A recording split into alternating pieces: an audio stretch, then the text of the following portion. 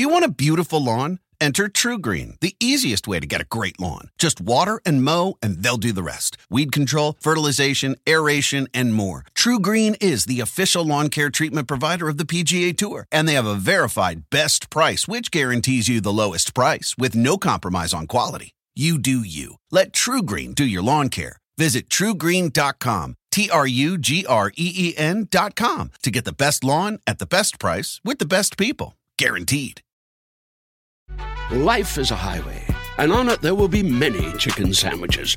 But there's only one McCrispy. So go ahead and hit the turn signal if you know about this juicy gem of a detour.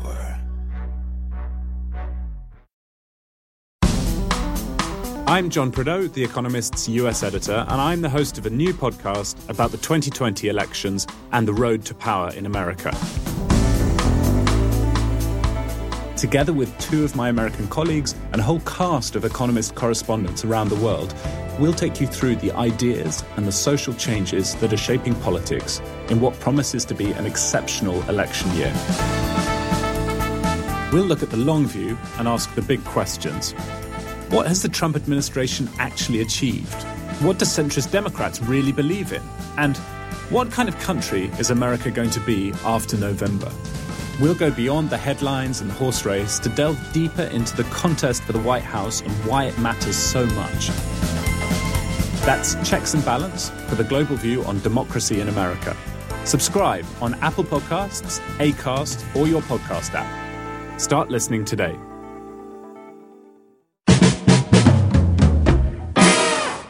How you doing, everyone? I'm Russ Salzberg, and I want you all to listen up and get a load of this. Mountain, take it, you dirty yellow-bellied rat, or I'll give it to you through the door. That's right, you dirty yellow-belly rats. Today, we're going to talk Hollywood tough guys, see? And maybe the greatest tough guy of them all, see? The one and only James Cagney. And when I say we're going to be talking about it, I ain't just talking about me, you dirty rats. I'm talking about me and the one and only Bernard McGuirk of the Great Bernie and Sid Show here on WABC. So like I said, listen up, you dirty rats, because you're really going to want to get a load of this. All right. Well, that voice you heard of the dirty, you dirty yellow belly rats was the one and only James Cagney. And I've known Bernard McGuirk for a long time, but one thing I never realized we had in common was the genuine love for the old tough guys in the movies, in particular one, James Cagney. So since Bernie and I always talk about it, I said, what the hell? Let's have Bernie in with me to do a show and talk about it. So the one and only Bernard McGuirk joins me now. How are you? Joins you now. There he is, Russ Salzberg from the projects in Brooklyn here. Huh? What do you hear? What do you say, Rusty? I'm doing good. How you doing, Bernie? I could be a lot worse. Let me tell you. You know where I got that from? I could be a lot worse? Could be worse. That's James Cagney. In which one? I forget, but I guaranteed it's James Cagney. Oh, I'm sure. Could be worse. Well, let me say this, folks. We talk about it. Bernie and I talk about TCM all the time because, quite frankly, if anything is after 1940, it's too new for me and Bernie. It is true. Well, am I right? Yes. Well, I maybe go up to 1960, but I know you're being a little bit facetious. Right, absolutely. But listen, the old movies, the classics, nothing like them. I mean, the plot, the acting, the dialogue, that's what matters. It's not the special effects and nothing. I mean, the junk that they put out today, I just can't stand it. I don't want to even go, unless it's a comedy today, I don't want to go near it.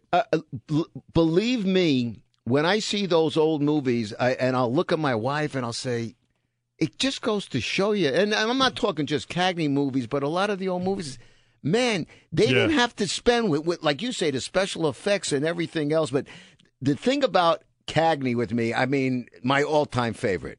I'm biased. I don't think anybody was ever better. But the funny thing about Cagney is, as much as he's known for all this, and I know you know this, for all this tough guy stuff, I fell in love with him when I was 7 years old. And I wasn't in the projects in Brooklyn yet. I was living in the tenements in the Bronx. Oh. And I didn't have my own room. and I had the mumps, so my bed was in the hallway. and this is a true story. And Hardscrabble. The $1 Million Movie. You remember the $1 Million On Channel Movie? 9. Channel 9. Absolutely. It used to be on like 3 or 4 times a day. I had the mumps. I watched Yankee Doodle Dandy 3 times a day for a week.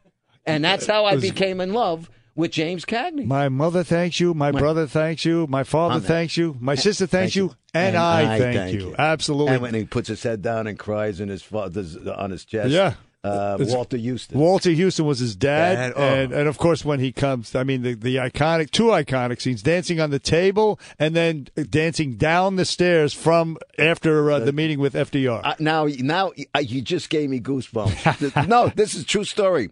About a year ago, I have 3 grandsons, God bless. Miles is 5, Max is going to be 4 next month, and little Jonesy is 2. But when Miles and Max were 4 and 3, they're sleeping over the house, and they walk in and into the room, and they happen to see me watching Yankee Doodle Dandy. Now, kids don't know from black and white movies. Anyway, so yeah, right. So what's this? And they were watching with me Yankee Doodle Dandy. I have it in the DVR set. The 2 scenes that they love. Little Johnny Jones when he's dancing on the stage and dances up the wall. And the other one, they just die when he dances down the steps after visiting the president. Amazing. And to me, I'm going past from my childhood with my father, let him rest in peace, to my grandsons. That's now. Great. It's like a rite of passage. It's fantastic. And by the way, and the same thing with me. I try to get my kids when they were younger to watch with me. But on that scene when he's dancing down the stairs, and I look for stuff like this, it is not edited. He comes down and he dances the whole way down without a cut. I look for stuff like that.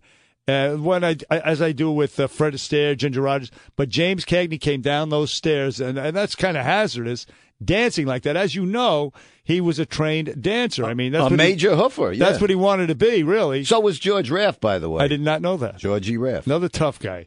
Another tough guy. Right. In fact, in Cagney's autobiography, in fact, you know what? I just ordered it because I was doing some research, and Cagney claims that George Raft saved him legitimately from being whacked by members of the mob. No kidding. Yeah. Wow. I did not know that. In fact, because he grew up in the East Side back in the day. Yeah. I guess he moved from up in the 80s to the East Side. Either way, the Upper East Side back when he was growing up wasn't what the Upper East Side is today. It was still hardscrabble, tenements, that type of thing. Oh yeah, it wasn't Beverly Hills. Right, it wasn't right. It wasn't Greenwich, Forest Hills or someplace like that. or again $1 million co-ops or whatever. It was tenements with fire escapes, and it was a tough place. And because he lived there, on the East Side, because up in the 80s, it was the real Irish neighborhood. Lower East Side was, a little more mixed, Jewish. A little more mixed. Speaking of Jewish, and this, till I saw it, and I told you about this, in a movie called Taxi, okay? I think it was 1932. Cagney is a cab driver, in the beginning of the movie, and he speaks perfect Yiddish. Listen to this. What are you trying to do, kid me? All that I can understand is Ellis Island, Ellis Island, Ellis Island. What about Ellis Island? Wie willst du gehen? Ich will Auto fahren dann in Ellis Island. Mein Freund kommt mit 3 Kindern. Ein Fußler. Nein, allein ist da Josef Benoit. Ich will so gehen unter dem Ellis Island. Ich verstehe. Du willst gehen zu Ellis Island, dabei bist du? Was denn? Du bist ein Jüdischer, ja. Du wo ist denn, shake it? Hab sich rein. Nolan. What part of Ireland did your folks come from? Delancey Street, thank you. That is so funny. I know the movie. I saw the scene. I remember. In fact, you tipped me off to it at one point that he was doing that. But I had seen the movie before that. That scene never really stuck out in my mind. But after you highlighted it, It is incredible. And the guy, the cop was saying to him, Nolan, Yes. you know who he was? He was his guy, his mentor in Public Enemy. The guy who said he was going to give up the rackets. You know, if I can bring him back. Right. Yeah, exactly. Which was made a year before. Yes. 1 year before that taxi. 1931, yeah. Public Enemy, which was, again, another classic. I mean, it was really scary, eerie. I mean, when they dropped the body off at the end, but he was the ultimate tough guy.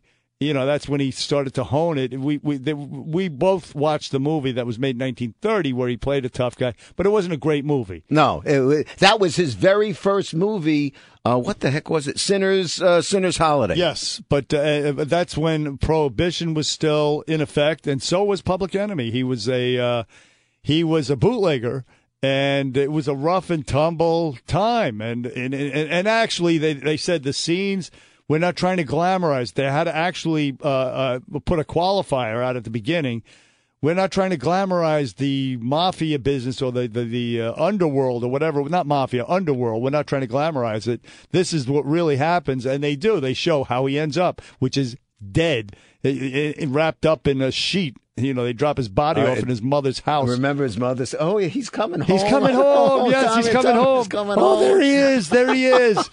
And then she opens the door, and the body just falls into the house. I mean, it's incredibly powerful. And to think about that, you and I were just talking about it the other day. 1931. That movie stands today as tall as anything. Absolutely. I can watch it over and over. It's like, we say our cutoff for you 40, me 60, just joking around, you say 40. But, I mean, with the exception of Godfather and Goodfellas, which, by the way, are two movies you can watch over and over again, just like Public Enemy. Just like Public Enemy, and quite frankly, all of I think your favorite of Cagney's is probably Angels with Dirty Faces. No doubt about it. I mean, he is just unbelievable in that. He really is great. What do you hear? What do you say, Jerry? He starts off, of course, the kid that plays him as a young boy looks just like him. But, yeah, they start off as pals, him and the priest. The guy, the Pat O'Brien ultimately played the priest, and they were friends in the hood. With Ann Sheridan, who was the little girl, the girl with the pigtails, who he was taunting. And then they grow up. After he does time, he comes back home to the old neighborhood, and they take it away. Rocky Sullivan, and he goes to Father Jerry, and Father Jerry sends him to a place where maybe he can find a place to rent a joint. Look, Rocky, just before I came up here, the boys saw me off on a train, Soapy and several of the others. Well, you can well imagine what they told me. Father, tell Rocky to show the world what he's made of. Tell him not to be afraid and go out laughing. What do you want? I'm not going to let them down. That's what's worrying you. That's what I want you to do. I want you to let them down.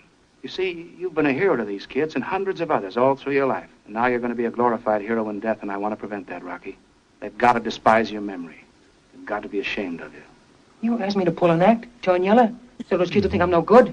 You asked me to throw away the only thing I got left, the only thing I've been able to take away from me. You want me to give those newspaper sophisters a chance to say, another act turn yellow. Rocky, you and I all know that you're not. You're asking a nice little favor, Jerry. Ask me to crawl on my belly, last thing I do in life.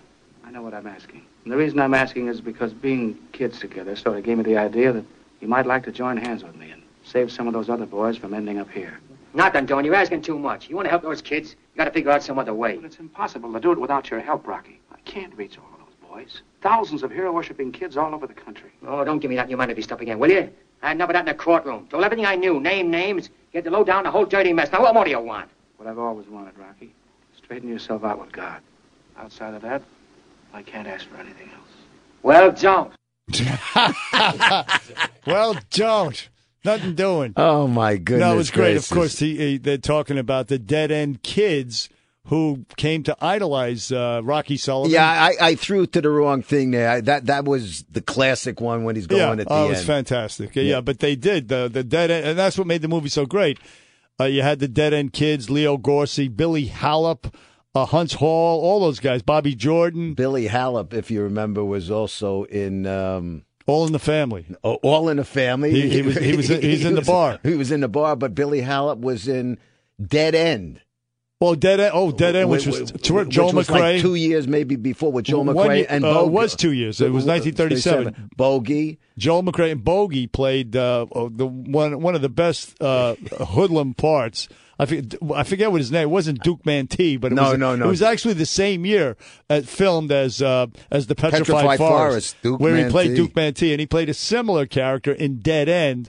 Yes, which was absolutely another one of my favorites. And with the kids, where all the Dead End kids were in it, and then again in Angels with Dirty Faces, where they play that scene plays out. Nothing to don't. And then of course he goes to they start taking him to the gas chamber itself, and what happens? You're waiting me, Screw. What's your face? It'll be the last face you see, Big Shot, and it'll be the laughing at you. Don't get near me now. I'll spit in your eye again. Edward, stand back. Thompson, take care of it. Nothing use. I don't need anybody. Come on. Attaboy, Rocky. Pick your own company. Attaboy, Rocky. Pick your own company. I'm telling you, I'm getting verklempt just listening to that. No, it's fantastic. It's unbelievable. And shortly before that same guard who was taunting him, he goes, "So say, Rocky, how'd you like the last meal, Rocky?" And he goes, "Well, I like my meat. I like my potatoes, but the meat was burnt. I don't like burnt meat. Do you?" And this is as he's going to the electric chair. "I don't like burnt meat. Do you?" And he throws a cigarette at him. It's a classic line. And then, of course, he goes into the electric chair, and do we have that? Go ahead. I don't want to die, oh, please. I don't want to die, oh, please. Oh, don't make me burn now. Oh, please, let go of me. Please, don't kill me. Oh, don't kill me, please.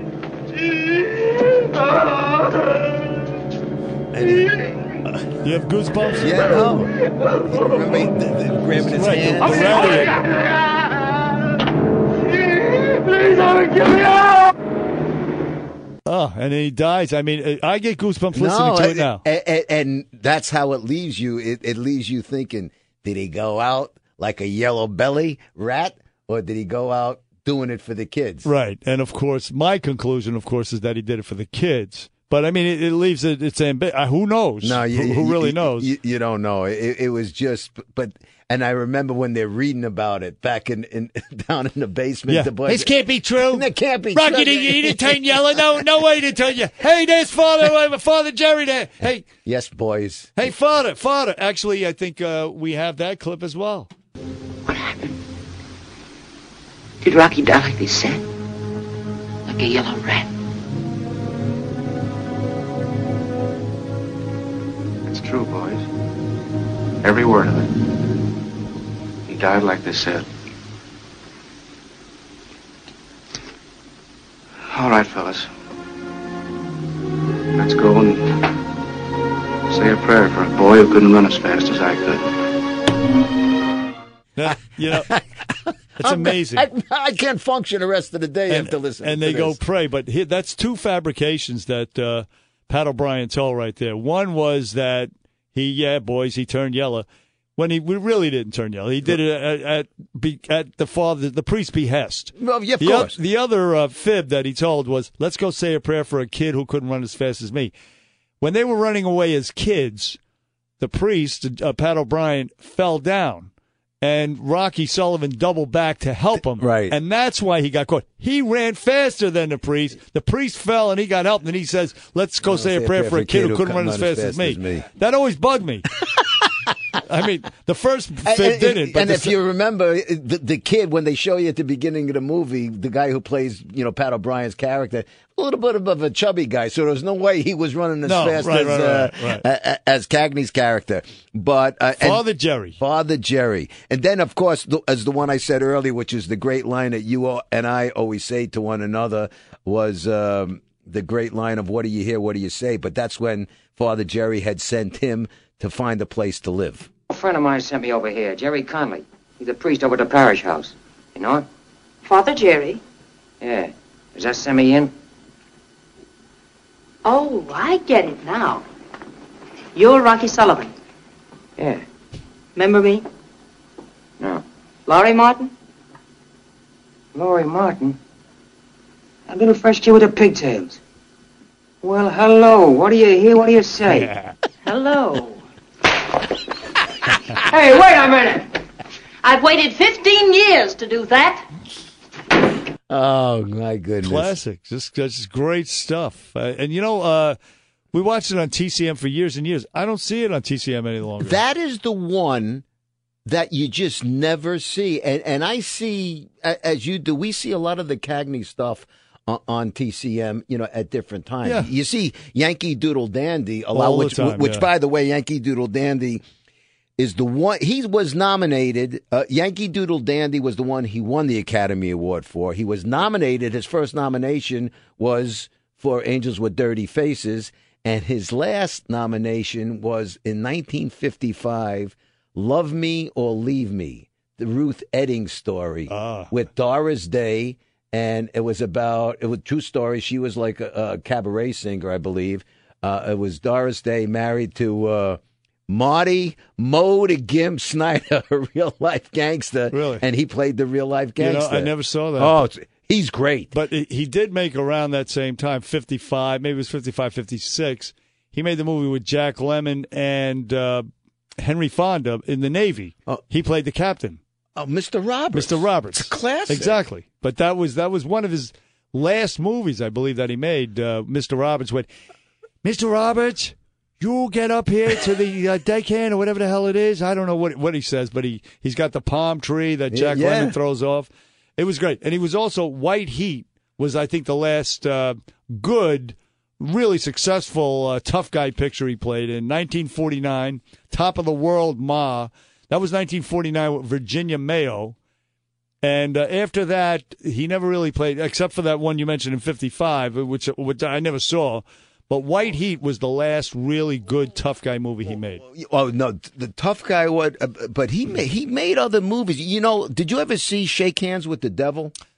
Wasn't that with Humphrey Bogart? No. Shake Hands with the Devil. He was a professor over in Ireland. Oh, it was an Irish thing. Yes, I did. The IRA. I thought that. Yes. The thing about Cagney, he played. While he was like some of his characters, like as much as he was in Angels with Dirty Faces, he was a likable. Rocky Sullivan was a likable tough guy. Yeah. In the Roaring Twenties, he was a likable tough guy. Right. And a lot of those, but believe me, in White Heat, he was vicious. In White Heat, he was. And then the one I told you about, Love Me or Leave Me. I mean, he was just a great actor.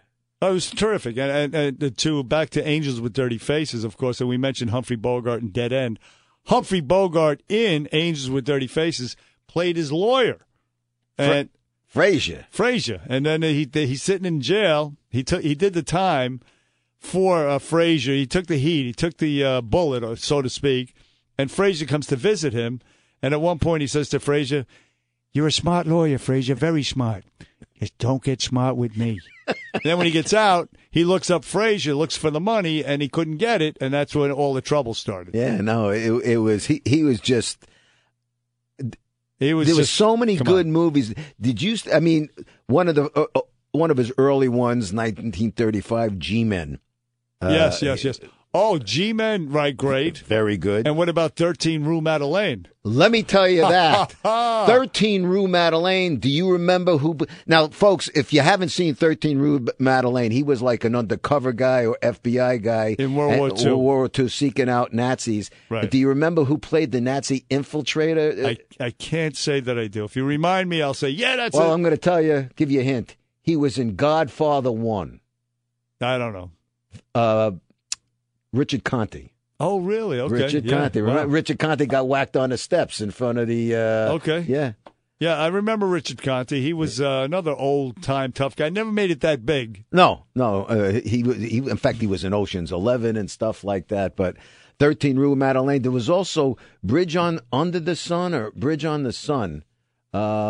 He plays it was around that time, he plays a reporter in Japan.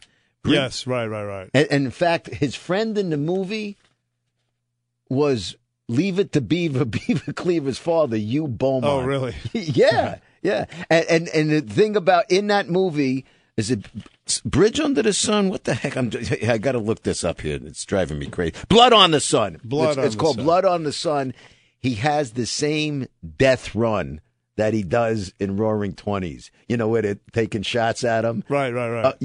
There he in Roaring Twenties, he dies on the steps. Yeah. This one, he's running to the U.S. Embassy, and the bad guys, the Japanese, are trying to get him, and they get him, but he's not dead, and he makes it to the embassy. It's the same kind of death. That's great. The Roaring Twenties again. Humphrey Bogart was his partner. They start off, they're bootleggers. They start off in the Roaring Twenties in World War I. At one point, Bogey, he's the tough guy. He shoots a German, and he turns around to Cagney and some other guy. He goes, "Yeah, got him right in the heart. Jumped up 6 feet in the air, come down straight as a board." I remember that. You're right. Yeah. I mean, it's just classic lines like that, little lines like that. But no, they were terrific. And also there was Each Dawn I Die with Cagney. We played a prison inmate. How about also Each Dawn I Die, great war movie, The Fighting 69th. Fighting 69th, yeah. Oh, that was terrific. That was Pat O'Brien. He turns out smart ass at the beginning, and then of course they beat him into submission or whatever. Well, they beat him down, not literally, but mentally. And he really. You don't know if he was a coward there because he just wanted to run and save his ass. And then when it comes time to, right. he's shooting I don't know, missiles or whatever you call it.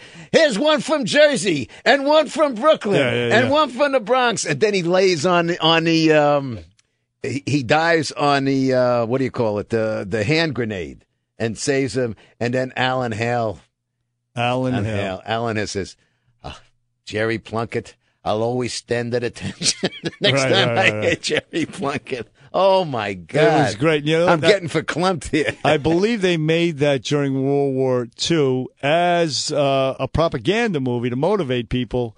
It was set in World War I, but they were trying to get people to enlist, that type of thing. So, patriotic fervor and all that stuff.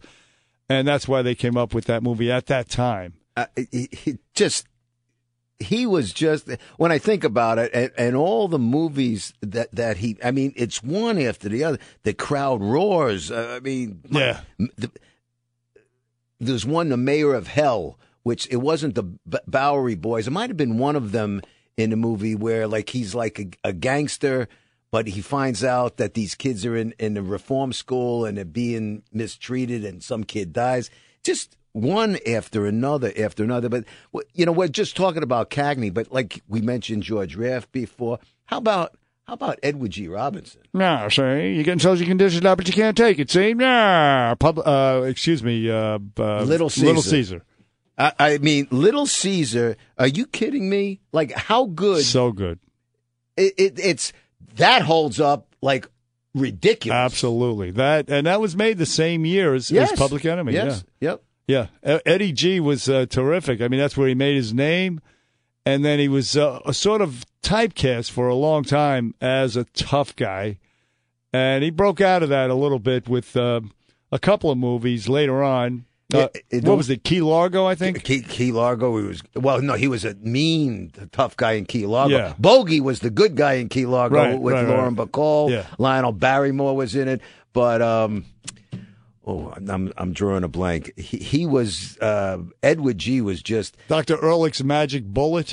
Oh my God! See, you're nailing it. You certainly do, Dr. Ehrlich's. I love the old movies. Oh, but the worst casting ever was Edward G. Robinson in The Ten Commandments. Okay, yeah. He plays, I think, Nathan or something. And, I mean, the only thing he was missing in the Ten Commandments with Pharaoh and Moses was a pinky ring and a cigar. Yeah. Well, what do you think of your Moses now, huh? Give me the golden calf, see? No good. That just wasn't working. Eddie G is still Eddie G. You can't put him in some biblical robe. It just does not work. And much, much, much later, in the 60s, he played in a terrific movie with Steve McQueen called The Cincinnati Kid when he was, it was about being a great poker player. And Steve McQueen was the guy, was the new guy who was going to be, he wanted to challenge and play the best. And Edward G. was the best.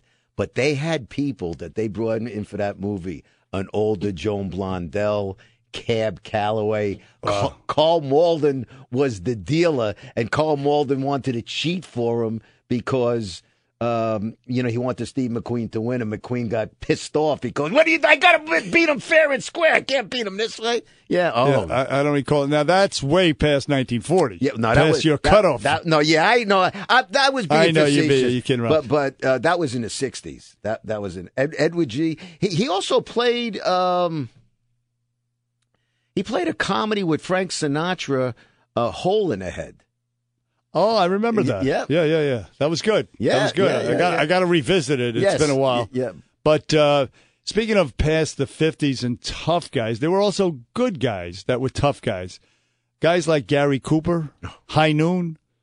And that was I think like 52. And then there was From Here to Eternity, Burt Lancaster. That was 53 or 54. Then there was Kirk Douglas, who was fantastic. He was the most manly, and he's still alive, 103, just turned 103. But guys like that, tough guys like that, Robert Mitchum even.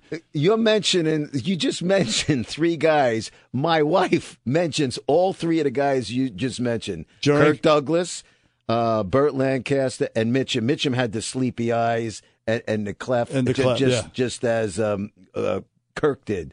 But I mean, all three of them. Like, you want to talk about hunks today? Yeah. They had nothing on those. No. Besides being hunks, each one was a better actor than the next one. That's right. They were great actors. They were manly men, and they made no apologies for it. Kirk Douglas, I remember one of my favorites, Detective Story. William Bendix was in it, too. William Bendix from Guadalcanal Diary, et cetera, et cetera. But, yes, in Detective Story, he's such a tough guy. But he finds out his wife is cheating on him, and it just ruins him. And that'll do it to you. But you'll see the vulnerability of a tough guy like that who's dealing with thugs in the underworld and the mutts in the streets, and he just falls to pieces. It's just a masterful performance. That, and of course, Man with a Horn, Ace in the Hole, all kinds of great movies with Kirk Douglas. You remember him in Champion?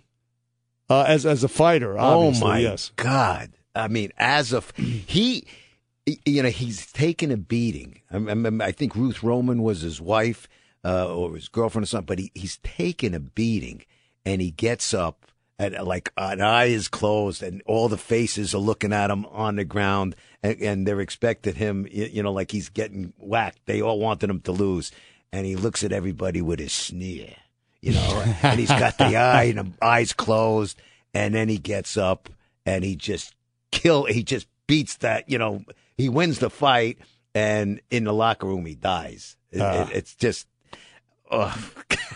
great movies. And Bold and the Beautiful, right? Great. He plays with some gorgeous young women. By the way, in White Heat, James Cagney was with the gorgeous Virginia Mayo, who was, as Cagney would say, a snappy-looking dish. Oh, my God. She was swell. By the way, that was 49. In 1950, they made something called the West Point Story, and they danced. Yes. And if you sit through the movie, it's not a great movie, but if you're able to sit through it towards the end and watch their dance performance, it's unbelievable. And she is so hot. And he's a good dancer. Speaking of hot, I mean, you brought out this to me, and I didn't realize it, but you were the first one to tell me about it. The Code. Yes. What is it? The Hays? The Hays Code, right. I mean, because it was a certain time before, like 35. 35, exactly. I mean, where you want to talk about hot dishes. Right. I mean, there was a scene, I remember a movie called, I just watched it recently, Red Dust, with Clark Gable, who he played not a real vicious tough guy, but he played a couple of gangster roles. He was in this scene with Jean Harlow was like 1932, and it was like risque at the time because they were dressed, but like she had on this negligee without a bra, right? And it was like, whoo! It's true. It's true. When I look at the movies, I go through the TCM, and if I see it's 35 or before, particularly 34 and before, I'll stop and say, let me tape this and check it out. And you will see, for example, Sinner's Holiday. Joan Blondell is in one scene, and the headlights are on high beam. It's unbelievable. You're right. You happen to be right. And plus, you have the scenes where they're both they're going underneath the boardwalk to do what? They wouldn't allow that past 35. 100%. After 1935, and that's why people have this rosy view of, the 30s, 40s, 50s, because they wouldn't allow that to be conveyed in the movies, so people think, oh, everything was nice and smooth. Things were just as bad back then. I mean, there was prostitution, there was drugs, there was crime, there was gambling. I mean, it's a little worse now, but back it still existed. It wasn't, Mayberry, for God's sakes. In Sinner's Holiday, folks, which is Cagney's very first movie, I did not know this because when I saw it, and I told you about it, like you see the difference from 1930 that was made to 31 when Public Enemy was made. The difference in the quality from a year was far more advanced than 1 year later. But they got Sinner's Holiday from a play on Broadway called Penny Arcade, in which Cagney starred along with Joan Blondell, who were both in Sinner's Holiday. And how did it get to the theater? Al Jolson saw this sitting in the theater and said, I'm going to buy the rights to this. And he bought the rights to the movie and sold it to Warner Brothers. How's this? That's funny. And he said the only way you get it is if you use Cagney and Blondell in the movie as well. How about that? That is cool. He saw them in 1929. No kidding. How about that? And that discovered Cagney, essentially. And one more thing about the Hays Code. W.C. Fields. It was W.C. Fields and I believe Mae West in this one movie. And is that a gun in your pocket, or you glad to well, see yeah, me? that too. She made a bunch of movies that were risque, but there was one with W.C. Fields. It might have been The Bank Dick. Now just think of it, The Bank Dick. They're already playing. It's a play on words, right? And then there's one scene. It's the Black Pussycat Lounge, right? So if you look at the scene, this is true. Watch this. Watch The Bank Dick. The scene in the Black Pussycat Lounge. W.C. Fields is there. He's a drunk.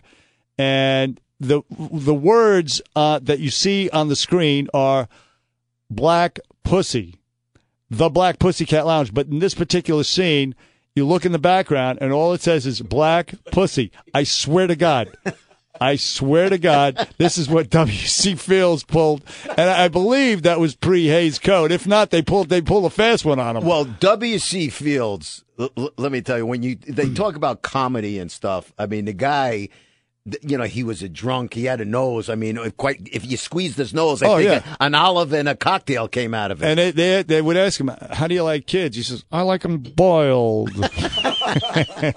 I remember he was in a movie, and I don't think they would never allow it today. He was in a movie, I don't know if it's The Bank Dick or one of them, where the little kid, and I'm talking about a little kid, was like bothering him like a baby. Little kid was bothering him, and he walks in, and there's the kid sitting, just by himself, and W.C. Fields looks around, looks to his left, looks to his right, then he looks into you, the audience, all right? Yep. And he's making sure nobody's watching, and he just wheels off as if he's kicking a 50-yard field goal and boots the kid, and the kid's crying. That's great. But he looks like, how Laurel and Hardy, like Ollie, used to look into the camera? Yes, like, right. Well, this is another fine match you got. That's hilarious. This is what he did. And one of his catchphrases was, "Get away, boy, you bother me." Oh, my God.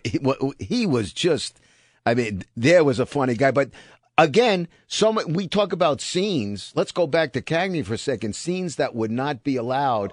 I don't know if the famous, in Public Enemy, the famous grapefruit scene would be allowed today. Go ready, Tom. Ain't you got a drink in the house? Well, not before breakfast, dear. I didn't ask you for any lip. I asked you if you had a drink. I know, Tom, but... Well, gee, I wish that... Hey, you go with that wishing stuff again. I wish you was a wishing well, so that I could tie a bucket to you and sink you. Maybe you found someone you like better. That was it. That was it. He squished the grapefruit. The grapefruit. You know what he does? He picks it up, he looks at it for a second, and he looks at her in the face, and he goes, and he just jams it into a mush. And you're right. He ad-libbed that, by the way. Did he really? Yes, he did. I'm sure she was glad about that. But they would never allow that today. And, again, these guys were nasty gangsters. I mean, they weren't good guys. It was a real, that's the way they were. They treated women like garbage, and so they were portraying reality in Public Enemy. Well, that's exactly what it was. We were talking about it. Those are the things that drive me crazy about movies. Or where you and I are talking now, it's not going to be allowed. Well, you know what? How do you do a story on racism without using the N-word? How do you do a story on anti-Semitism without using, phrases? Ninja, please. No, you can't. It's unbelievable. No, you cannot. No, and to me, it's not like you're not trying to do it for cause and effect. You're trying to do because that's what history did. That's what was part of it. Absolutely right. It's showing it the way it was. It goes back to. Editing out the N-word from the Huckleberry Finn, for example. No, you can't do that. I mean, you have to show it in all its ugliness and its glory, whatever it is. And I just watched, believe it or not, they just had the anniversary, the 80th anniversary of Gone with the Wind. It was just on twice the other day. That's right. You watched it? I taped it, and then I also taped the making of Gone with the Wind. But they had to put, it was an unapologetic look. They glamorized the South and the way they cavalierly treated slavery, like it was no big deal. And that's the objection. Understood, slavery was horrendous. But, I mean, you can't exorcise the movie you got to put it out there in all its ugliness and its splendor at the same time. That's why Roots, for those people who are too young, when was Roots? Roots was in the 70s. When Roots came out, that long TV series with I remember everybody. But that really portrayed, slavery in a sense that, wow, that was pretty, heavy stuff. And again, that was TV. But thinking about, you know what racists do? They watch the movie Roots backwards. You ain't heard that from me. That's what racists do, not me. But Roots, no Cagney and Roots, but it was quite the miniseries. Oh my goodness! And just thinking of so many of the old tough guys, but there was Cagney and Bogey, of course. Well, here's a name and I pointed him out to you, and you came to me a couple of times and said, "Wow, Russ." He wasn't always a gangster. He just played a few of those in Scarface. Paul Muni. Oh, God. Paul Muni, Scarface, you named it. I was a fugitive. Oh, my. Oh, but Scarface, fantastic, terrific. But you and I talked about it. The range of this guy, Paul Muni, because it was not only the story of Louis Pasteur, it was the one where he played Dreyfus. Well, but what was his name in the The Life and Times of Emile Zola. Emile Zola. That The Life and Times of Emile Zola was fantastic, and it just shows you the range. He can play Scarface, and then he can play this brilliant novelist, brilliant French novelist. Paul Muni was a star, an ace actor, and I guess he met his demise early because he didn't last into the 40s. No, he did. Did he really? He died. He died. His last movie, which he was actually nominated for, The Last Angry Man. He played an older Jewish doctor. And if you watch the movie, in a bad neighborhood, and he's trying to teach people, good things, and a very young, it might have been his first cast in a movie, a young Billy D. Williams. Oh, really? It was like a juvenile delinquent. Oh, so he was around for a while. Yeah, the last angry man. Yeah, died from a heart attack. Yeah. I got to look that up. Last Angry Man, terrific. Well, he was very impressive. Again, Louis Pastor, and then he was the reason you didn't see him a lot in a lot of he was very selective in his movies. He didn't have children. His wife was always by. I don't think he had children. His wife was always by his side. He was, from Russia, Russian Jew. Yeah, and he just. One of the things was, he might have been, I don't know, go back to when it was invented, one of the real early method actors. Like, he totally got into the role. Like, he lived the role. He really was so good. Again, you turned me on to it. I would never watch The Life of Emile Zola. Because of you, I watched it and was blown away by it. Loved it. Well, and listen, I'm not knocking because I love all the actors in the movie, but look at the guys in The Irishman. That recently, The Irishman.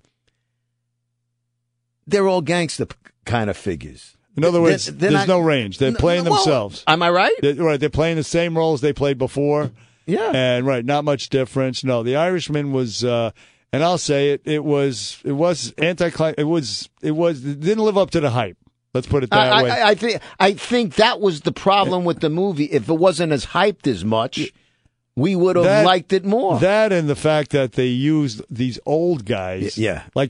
Just Robert De Niro in particular. He can't be a young guy anymore. The Irishman was like 6'4", 240 pounds. I'm sorry, you can't have a 78-year-old guy who, when he's playing the Irishman at 35, looks like he's 60 already. It just didn't work. His appeal to the mobsters was that he was such a big, strapping, good-looking dude, and De Niro wasn't that. In the movie at 70-something years old, you just couldn't. I don't care how many special effects you have. You just couldn't play a good-looking, strapping, 6'4", 240-pound dude at 35 years old when you're 75 yourself and you're about, 5'9" on top of it. No, and also... To me, I don't think you and I aren't. Well, listen, we're not freaks. We're not alone on an island. I think there are a lot of people like us, and I think that's why TCM is successful. That there are a lot of people who just enjoy these old movies. I believe that. I just the quality of them and the acting. There are some great actors today. Not good, great actors. But when you look at all those old movies, we're talking on stuff, Bernie, that's, going on 90 years. I know. All these, look, the Hitchcock movies, stuff like Robin Hood, Errol Flynn, Olivia de Havilland, they did Charge of the Light Brigade, Captain Blood, and then Robin Hood. They did like 3 or 4 movies together. To this day, Robin Hood is just something that stands the test of time like you can't believe. Speaking of Errol Flynn, so you mentioned Robin Hood, and Sir Robin of Locksley. He made tons of movies with the lovely Olivia de Havilland, who, by the way, she's. You mentioned Kirk Douglas before. I think she's living in Paris. I think she's like 103 or 104. I think she just passed away. Oh, is that right? Yeah, Doris Day's the only one left. I think Olivia just bought it, I think. Sorry to say. Okay. But Robin Hood, you had Basil Rathbone, who played Sherlock Holmes. You had Claude Rains, who was just fantastic. He was the Invisible Man. And the Invisible Man. These are just like things that are going to go by the wayside at some point when you and I go into the great beyond. Yeah, take the dirt now. I hope it doesn't. I hope it lives on. Well, you mentioned Claude Rains, of course, in Casablanca with Bogey. That's right. Louis, I think it's going to be beginning of a great friendship. Yes, indeed. In Casablanca, which to me, that was one movie that was overrated. Casablanca, it didn't just blow my dress up. No, I thought it was a very, very good movie. I didn't think it was the greatest movie. I don't go back to it over and over. No. It's good to see, but I just didn't think like, wow, it was, the beat all to end all. You mentioned also before, you were mentioning Kirk Douglas and Burt Lancaster, a great, great movie made in the 50s, 7 Days in May. Oh, I saw it. Fantastic. When he's looking, Lancaster is looking to overthrow the government. Right. Frederick March is in it. Yeah, all the good guys. Oh my! All the guys in there. Edmund O'Brien, everybody, Martin Balsam, everybody in their glory is in that. Right. No, that was great. There was a couple of good movies in the 60s, politically driven movies that Kirk Douglas and Henry Fonda even played. Henry Fonda played a Senate candidate. I just watched it recently. I don't write these things down, but it's good stuff. TCM is just, that's when movies and dialogue and acting mattered.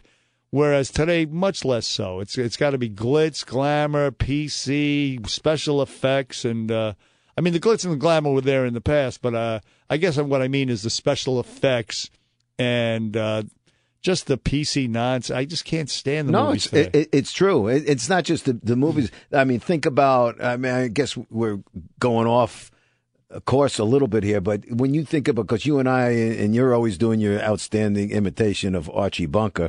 But could Archie Bunker, could All in the Family be made today? No. Could the Jeffersons be made today? Could of course not. No. Sanford and Son be made today? Not at all. Not a chance. No. Today, maybe on Netflix, maybe on one of the pay per show channels, but not on the broadcast networks. They couldn't. Sanford and Son. Sanford and Son was laugh out loud to me.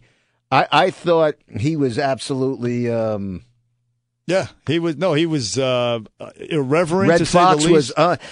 I will never forget. There was a, what do you call it, Bernie? A mobile hospital thing to go get a tuberculosis test.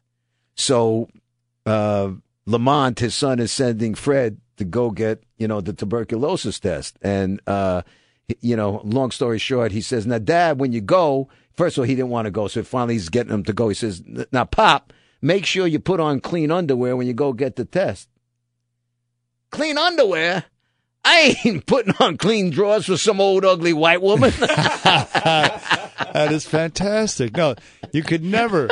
And I'll give you one, too, from All in the Family. Archie just mediates a dispute between...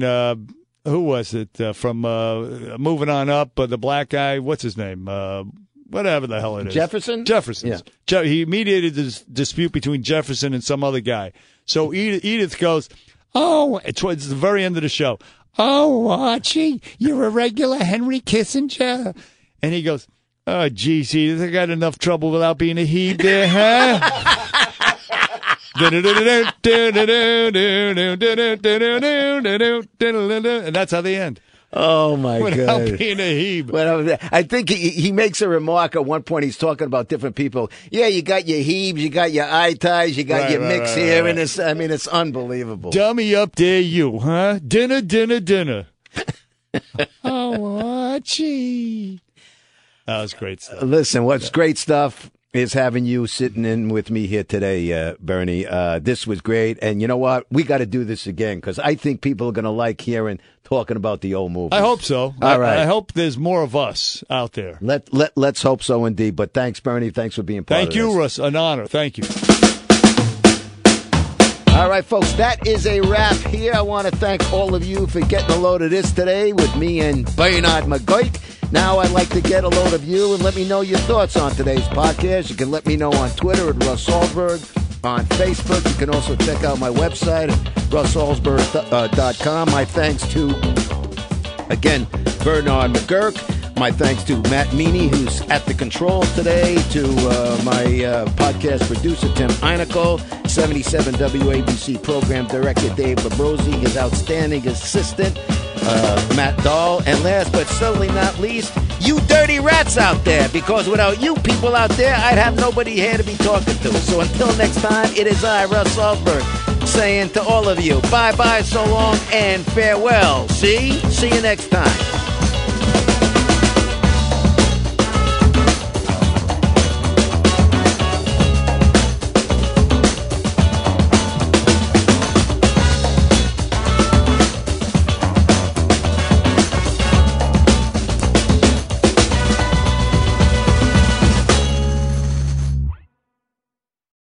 Life is a highway, and on it there will be many chicken sandwiches. But there's only one McCrispy. So go ahead and hit the turn signal if you know about this juicy gem of a detour. When it comes to scents, you should pick ones that smell like, well, you. Target gets it, which is why they offer a range of personal care products with fragrances for everyone. Be true to floral you with Dove Peony and Rose Body Wash. Live your fresh life with Degree Ultra Clear Deodorant. Express your decadent side with Love Beauty and Planet Coconut Shampoo. This spring, choose care that brings you joy beyond labels. Pick up new favorites at a Target near you or online at Target.com.